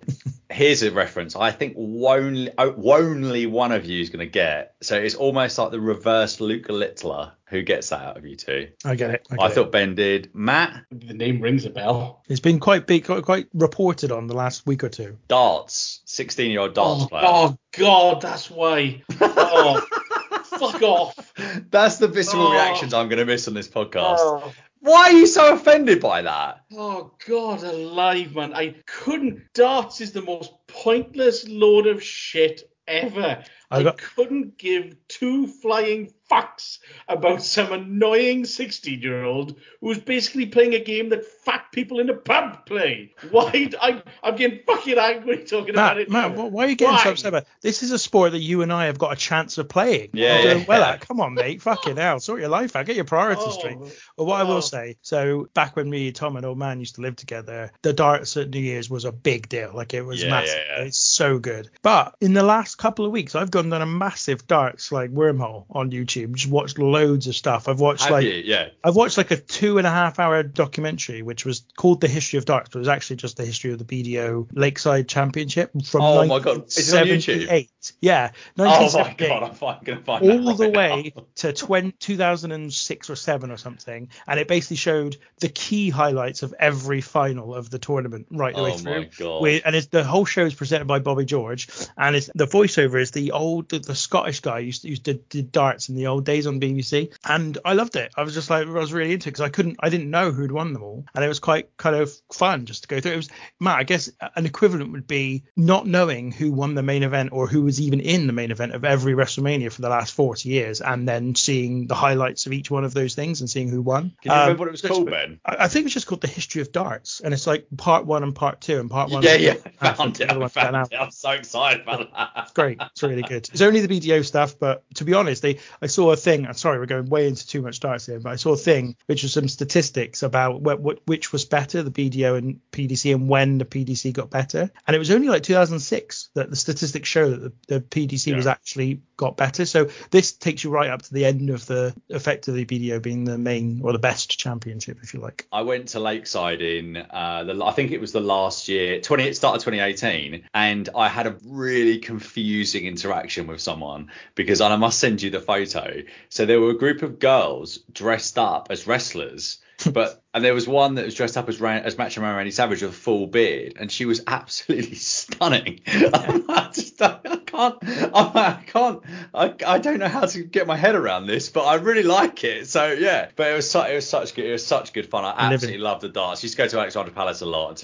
It's unfortunately atmosphere's turned a little bit in recent times, but yeah, I absolutely love it at Christmas. We live in non-binary times, Stephen. There's absolutely nothing Yeah, wrong no, with of course, that absolutely, yeah, absolutely nothing with any of that at all. Football, darts, golf, horse racing, vegan burgers, all things that can fuck right off. I don't like horse racing. Are you a racing fan, Ben? No, and I don't like golf either, so I'm happy with those two things. I know you're a big fan of golf, Stephen, but would you watch the Ryder Cup, Ben, or is that a step too far? I genuinely, I still, as I said to you, I think I've said this before, I am genuinely and generally interested in who wins things and what the results were. Yeah. But I could never watch golf. I could see a list of who won and be interested, but I had no interest in watching it whatsoever, like none. What about swinging a club at a driving range and stuff? Have you done stuff like that? I don't think I've done a driving range. I've done like full golf. I just find it really boring to play. Okay, that's fine. So I think the addictiveness is the hitting the good shots, but perhaps we should do this on.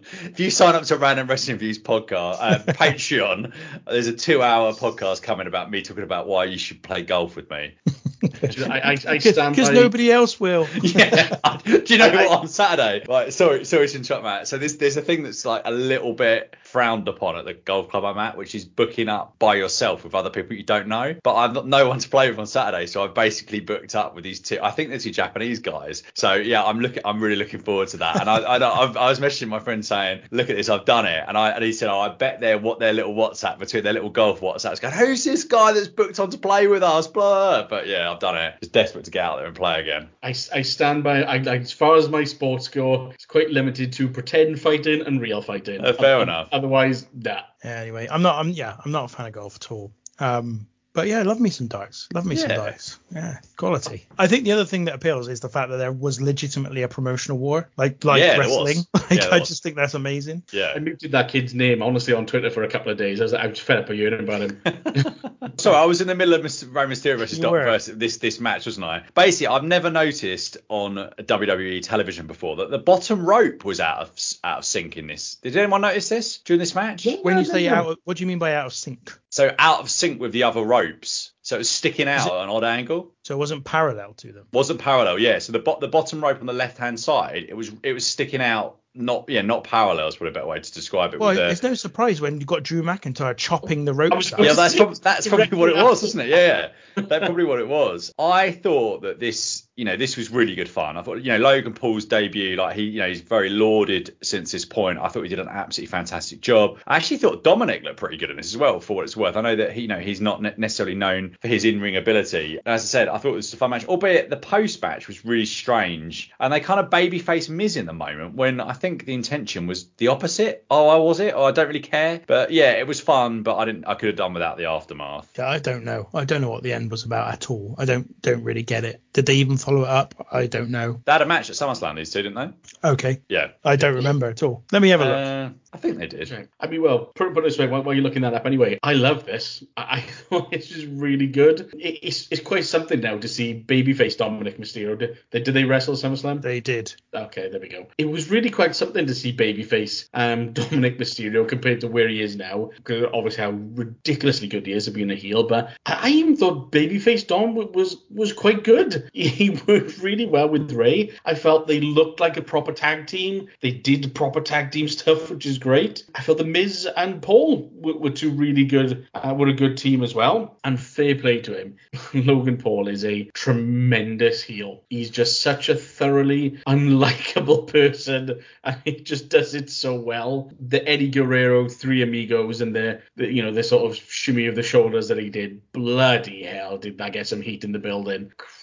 Christ, that was really good. And just the smile on his face, he knew the second he'd done it. He's like, I've got them. And he did, and it was perfect. Yeah, I mean, I do think the same thing in terms of the finish afterwards. I mean, I'm not going to lie, everybody there pretty much hated Paul, so everybody was happy with it anyway. It did get ridiculous cheers. But yeah, it was a bit odd. I'm not sure what they were going for, but, well, obviously, like you said, with the wrestlers SummerSlam, but this was really good. I thought this was actually a very good match. I like this. Yeah, it was fine. I think this just, for me, those first two matches set a tone for me, which I didn't ever really get out of, which was I'm just sort of casually sitting back and taking this in, but I'm not actively getting excited for very much. And this was fine, but I just wasn't. I didn't go mad for it. It was fine. It did what it needed to do, and I think it's another one of these shows. I found this about WrestleMania 37 night 2, possibly one of the 37 nights. There's still not a lot to talk about other than the really big, other than the 2 really big things, which are really big, and there's lots to talk about. Everything else is kind of like, yeah, it was fine, but I'm not like mad for it. One thing that Pat McAfee said during the commentary for this was that Ray and Dominic are the first father-son tag team champions in WWE history. So I then got to thinking, what other father-son tag teams have there even been that might have been able to accomplish the same thing? Now I found WWE.com have done an article on father-son tag teams, and a little mini game in the middle of the episode here. Can you think who they listed? I'll tell you now. They've listed only 5 team-ups. Dom and Rey Mysterio are not one of them.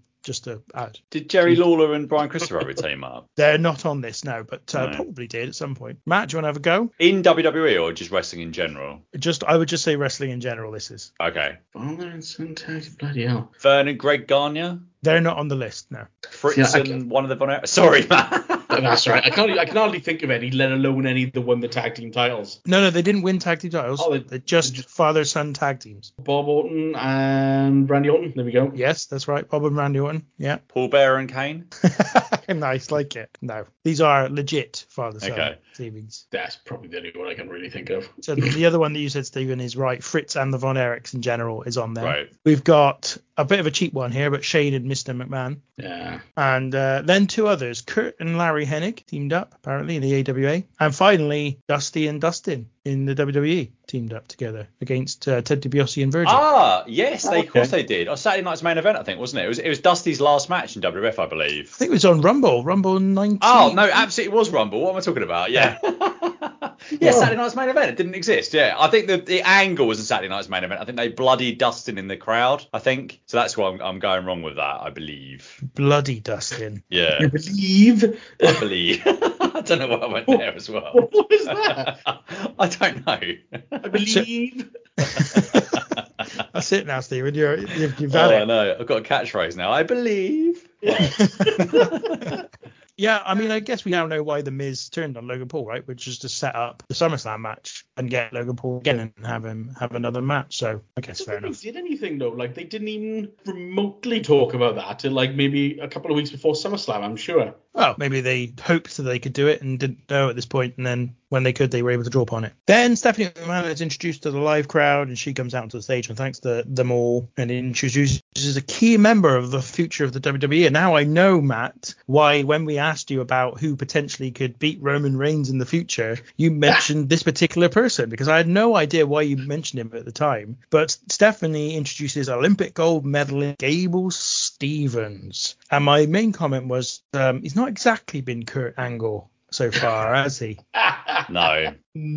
Yeah, I mean, like I said, that's absolutely why I picked him, because I mean they certainly seem to have very high expectations for him. But I mean, he was drafted to Raw as well, and I think like he's wrestled very few matches, and in fact, even as early as this afternoon, actually, I've seen some highlights of him from a match on Twitter. I can't remember, against Cameron Grimes, I think, at a house show. I've seen clips where people are just absolutely ripping the piss out of him, so he's not going very well. Yeah, he's still with WWE. He's only 23 years old, but he already has some sexual assault allegations hanging over him as well. So I can't see a particularly rich future for Gable, but we'll see. And he's got a weird surname as well, Steveson. Is he your son, Stephen?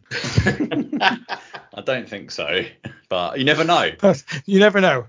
How old is he? 23. Oh, it's 23. What, my 9? No, it's not possible. It's actually not possible. I see. It's a real insight there. It's a real insight. Well, he's given up his well, I say he's given up. I think he's like practically retired from wrestling as well. So he's given this apparently his full attention. So after that's the Becky Lynch versus Bianca Belair match, which we've already already discussed, and then the Seth Rollins and Cody stuff, which we've already discussed. So we're flying through now. Good stuff. Then we get the highlights of the 2022 Hall of Fame ceremony. The inductees this time are the Steiner Brothers, Vader, Queen Sharmell, Shad Gaspard, who's the Warrior Award winner, and the Undertaker. We see some of Undertaker's speech. The crowd are then introduced to them, with Taker getting an entrance, but they clear the stage of all the other inductees this time around, which they don't usually do for the ones who get introduced afterwards. Taker stands in front of the crowd for a while. That's what I've got. And actually, I put it on mute after a while because I was trying to do something else at the same time. I don't need to see him stood there, so I'll stop it.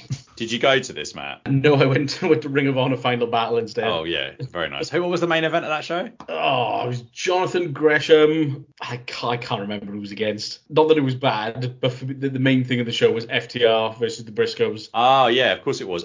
Did Tony Khan taken over Ring of Honor by that point? Yeah, literally just taken over the show. He'd just done it, didn't he? I think I would rather stick, if you could think of the sharpest pins that you can possibly find, like really sharpen those things up, I'd rather stick one in both eyeballs and another one down my urethra than watch the Undertaker's Hall of Fame speech. Just have got no, absolutely not. No way, no how. Speaking as somebody who has watched the Undertaker's Hall of Fame speech, I would definitely rather watch that than do what you just suggested, Stephen, because what you just suggested sounds like it's made me cross my legs. That's how much I find that to be difficult to even hear, let alone think about actually happening. It's actually fine. There's a lot of thanking people I'd rather he didn't thank, like Kane, for example. I knew that was coming. And not enough mention of Brett and too much mention of Shawn Michaels and Triple H. But other than that, it's fine. Okay. It's good. His one-man shows are good too. I love this one-man show. You would, Matt. You would. You don't like darts. You don't like vegan burgers. Doesn't like cheese. Doesn't like cheese, but he does like the Undertaker's one-man shows. Bloody brilliant. Capped off a fantastic Clash at the Castle weekend, that. He does like the Undertaker's one-man shows, and his most anticipated thing about going to WrestleMania was watching Rick Boogs come out on stage. I mean, that says it was one of them. I don't blame you for that. Good old Boogs. Damn right, that's because he's here to rock. So talking of I can't go that high. Talking of Rick Boogs, we get a recap of the opener and update on Rick Boogs' injury. Cole says that he and McAfee went backstage whilst they were not on commentary and spoke to the doctor, and that Boogs has got a tear to his quadricep patella that will require surgery. Then one of the announcers, don't know which one, don't know the names of these two announcers to be perfectly honest with you, announces the attendance of 77,899 for night one, of which Matt was one. Yeah, he was. Then we get the hype video for Charlotte Flair and Ronda Rousey talking about their careers and their ability and their potential feud. There's a lot of talking heads. We've got Dana White, Steph, Trish, Triple H. Then there's a confrontation in the ring between the two. Charlotte tapping to Ronda's ankle lock. Charlotte attacking Rousey backstage and throwing her onto her car. Ronda winning the Royal Rumble as a surprise entrant. And then Flair powerbombing Rousey through an announce table, all in the build up to their match, which is for the SmackDown Women's title. It's an 18 minutes and 20-second match and is won by Charlotte Flair when Rousey locks in an armbar, but there's no referee because he had earlier been knocked down. Flair taps during that period.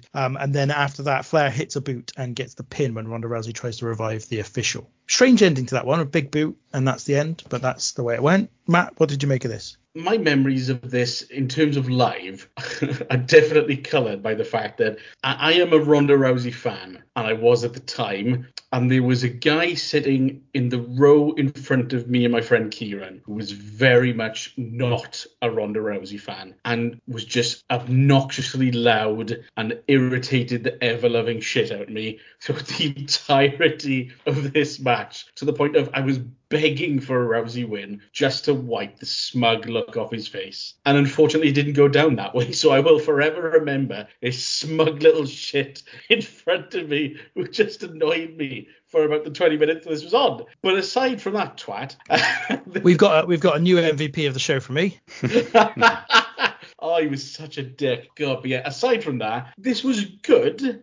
I think the phrase I like to use when it comes to Ronda Rousey is clunky. She tries to do a lot of things that are very sort of out there, but don't quite always come off perhaps the way she intends. You know, like some of the way, she'll like climb up on Charlotte's shoulders and do roll-ups and things like that. They don't always work the way that she wants. It does come across as a little bit clunky. But that being said, I feel like Charlotte, this was one of her poorer Mania performances performances because she botched like one or two things which I felt was on her. So I was like, okay, don't see that from her very often. But other than those two sort of things, it was quite hard hitting. You know, a lot of, sort of submission exchanges and attempts in there. I liked the Rousey added the ankle lock as well as the armbar as well. I thought that was a really good idea. The finish was a bit. I do feel that the finish fell really flat. But then saying that, it's kind of mad looking back at it now, because even then, I think Rousey was still quite liked and quite likable, whereas obviously at the moment, I think her name is almost dirt, and she's just not liked at all at the moment. But yeah, she was quite the babyface at that point, so that finish, and for it to be just by a boot as well, that was is that it? You know, I almost thought that,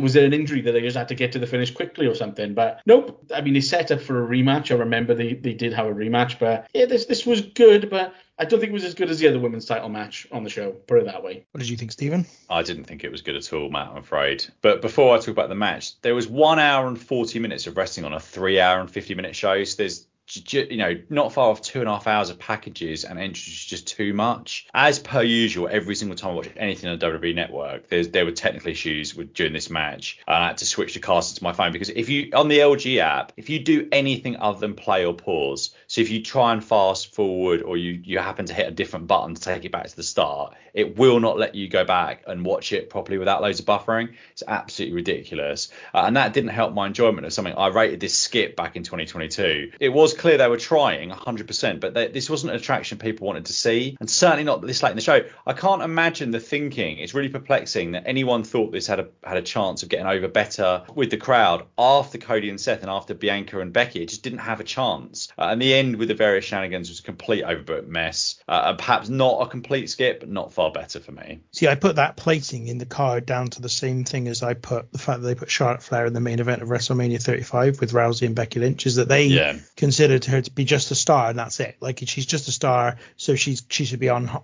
late in the show. And I also think this suffers from the fact that they were both in that triple threat match against each other, and I think that's always been my biggest bugbear about the triple threat match, is that, and any triple threat match, quite frankly, is if it's a first time match between any of the participants, is it means that when you get to that first time match or that big match between the two in a one-on-one situation, you already feel like you've seen it. It's already been done, but you've wasted it on a triple threat match instead of the one-on-one. And that's the way I felt about Becky, Rousey and Charlotte Flair, and it kind of showed up here, is that wasn't that big a deal. People weren't that interested, in my view, when they were in the crowd watching this. Didn't really feel like they got much crowd reaction. They seemed to be up for it, like, for a brief moment at the beginning, and then they just went silent, like, almost immediately. I know what you mean about Ronda Rousey and her style. But I think she not only got away with it at the start, but it actually enhanced her act when she was first around, because it made her feel more legitimate. Like, I've spoken about before, if you do a kind of slightly messy suplex, but it still lands in some way, that feels more real than a really perfect suplex. But like, she does that, they call it the Piper's Pit, which I don't know why. I know that she's like big on Roddy Piper, all the same. It's just a Samoan drop, isn't it? Like, with a slight spin on it, but it makes the opponent land really awkwardly. So I can only imagine it hurts an awful lot when they fall down. And that's just generally what I felt about her here. I just felt like she's better just sticking to the very basic stuff and letting her just legitimate credentials shine through, rather than try and add, because they even said on commentary, trying to add elements of offense to her range, and it just doesn't work. I just didn't think it was that great. It was okay again, and that's what I kind of felt about the whole show. Other than the excitement for Steve Austin returning and the excitement for Cody Rhodes making his debut, the matches in general were ranged from, in my view, average or slightly below average to good, like really solid, good stuff, but nothing above that. And this was just another example of like maybe average in general, but nothing to really shout home about. And I, from a match perspective, didn't really get that feeling of anything being a really great match. Funny you should say about the amount of wrestling on the show, Stephen, because I felt that this show did not suffer from the gaps between the matches in the same ways as WrestleMania 37, the two nights of that, did. They really felt like a chore. There's so many gaps between them. And I think that's because most of the gaps here were intricate entrances, like Cody Rhodes lasts like 4 or 5 minutes.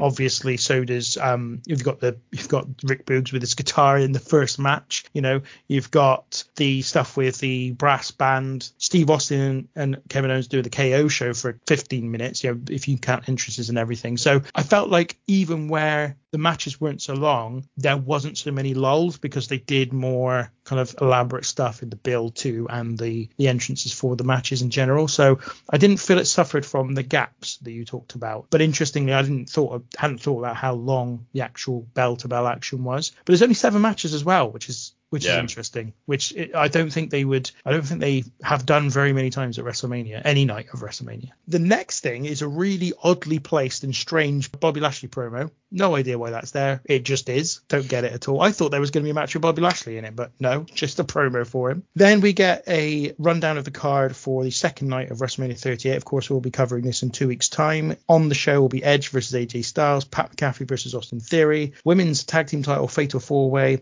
Bobby Lashley versus Omos, Johnny Knoxville versus Sami Zayn, the Raw Tag Triple Threat match, Roman Reigns versus Brock Lesnar. We get a little music video of them with Metallica over the top. Decent idea, this, I thought, to just give us a little taster for the next day and a little promo video for what's coming the next day. Good stuff. And talking of pushing us onwards into the WrestleMania series, the next thing they did was announce that WrestleMania 39 will take place at SoFi Stadium in Los Angeles, and we'll be covering that in 4 weeks and 6 weeks' time as we do WrestleMania 39. And that, gentlemen, is the whole show. That's the whole thing. Anything in that last little bit you want to talk about? I mean, there was mainly just hype videos and stuff, but I don't know if there's anything you wanted to comment on. I don't think I saw the Bobby Lashley promo, so apologies for doing a bad job being a thorough professional broadcast journalist. Yeah, Bobby Heenan would be very, very disappointed in you, Steve. You didn't miss much. I completely forgot. And again, I was fucking there.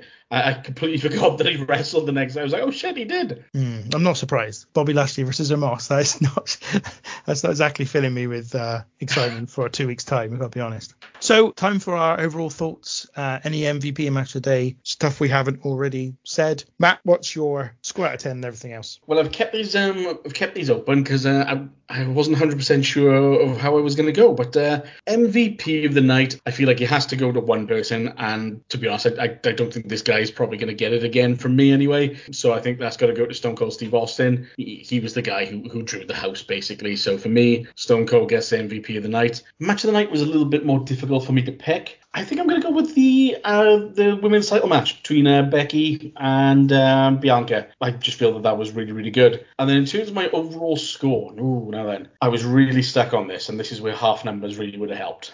Originally, I was going to go quite high, and then it dropped down a little bit, and then it went back up, and it's dropped down a little bit now, trying to be impartial. So I'm going to stick with a 7. 7 out of 10 for me. I think that's fair. Cool. Stephen? I think this would have been a really great night of WrestleMania to go to. So you're a very lucky chap, Matt, going to this. And I think it's the stronger of the 2 nights from the 38th edition, albeit I have absolutely no intention of going back and watching that show and finding out. But I obviously will be listening to you guys in 2 weeks' time. As I said, Bianca and Becky was my match of the night. I think you're right, Ben. Though I have a bit of an issue with the amount of wrestling on the show, this was quite an easy watch, I thought, actually, in comparison with some of those 4-hour shows that we watched. And this is still Vince McMahon WWE, but it did flow.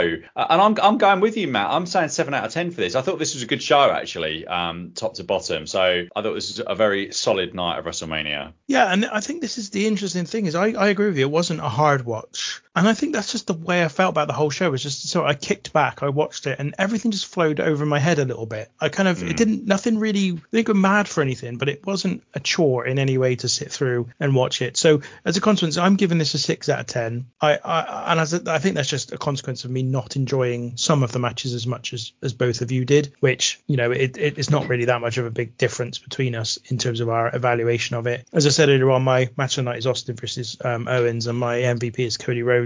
Although it was very nearly the guy who was sat in front of you, Matt. Got to give him some credit. If you're out there and you know that it was Matt, then please get in contact. We'll have you on the show. I'm that positive on your contribution to WrestleMania 38 that I'm willing to interview you and everything. That puts WrestleMania 38 Night 1 in our overall ranking of WrestleMania shows in 7th place. Wow. There's only 4 shows that have got an average rating between us of over 7 of WrestleManias. So that kind of shows you a little bit that we tend to be quite conservative raters of wrestling shows on this. But it raises itself quite high because the cage match rating, which I use as the tiebreak, is 8.03. So pretty highly rated WrestleMania in general. And yeah, that's WrestleMania 38 Night 1. A show that I thought was going to be better, I'll be honest. I think when I matched it to my expectations, I thought that was going to be a little bit better than it was in my view. But it was fine. Not a bad show, just not one that really sticks out for me as being exceptional. So that is all we're going to do today. We're going to call it there. Matt, thank you first of all for your contributions. Thank you very much. I've had a stupendously good entertainment tonight. It's been great. Thank you very much. And Stephen, thank you very much for joining us. No, I was just take a little photo of Matthew in that cowboy hat for my personal collection. Thank you all, as ever. Indeed. This has been the Random Wrestling Review. We'll be back again in 2 weeks' time with WrestleMania 38 Night 2. Until then, we will leave you with My Neck, My Back. We'll see you. Take care. Like you should right now, lick it good, suck this pussy just like you should. My neck, my back, lick my pussy and my crack. My neck, my back, lick my pussy and my crack. My neck, my back, lick my pussy and my crack. My neck, my back, lick my pussy and my crack. My neck, my back, lick my pussy and my crack. Gotta put your neck into it. Don't stop, just do it, do it. Then you roll your tongue from the crack back to the front. Then you suck it all till I shake and come, nigga. Make sure I keep busting nuts, nigga, all over your face and stuff. Slow head, show me so much love. The best head comes from a thug. The dick good, thick, big and long. Slow fucking to the crack of dawn. On the edge, making faces and stuff. Through the night, making so much love.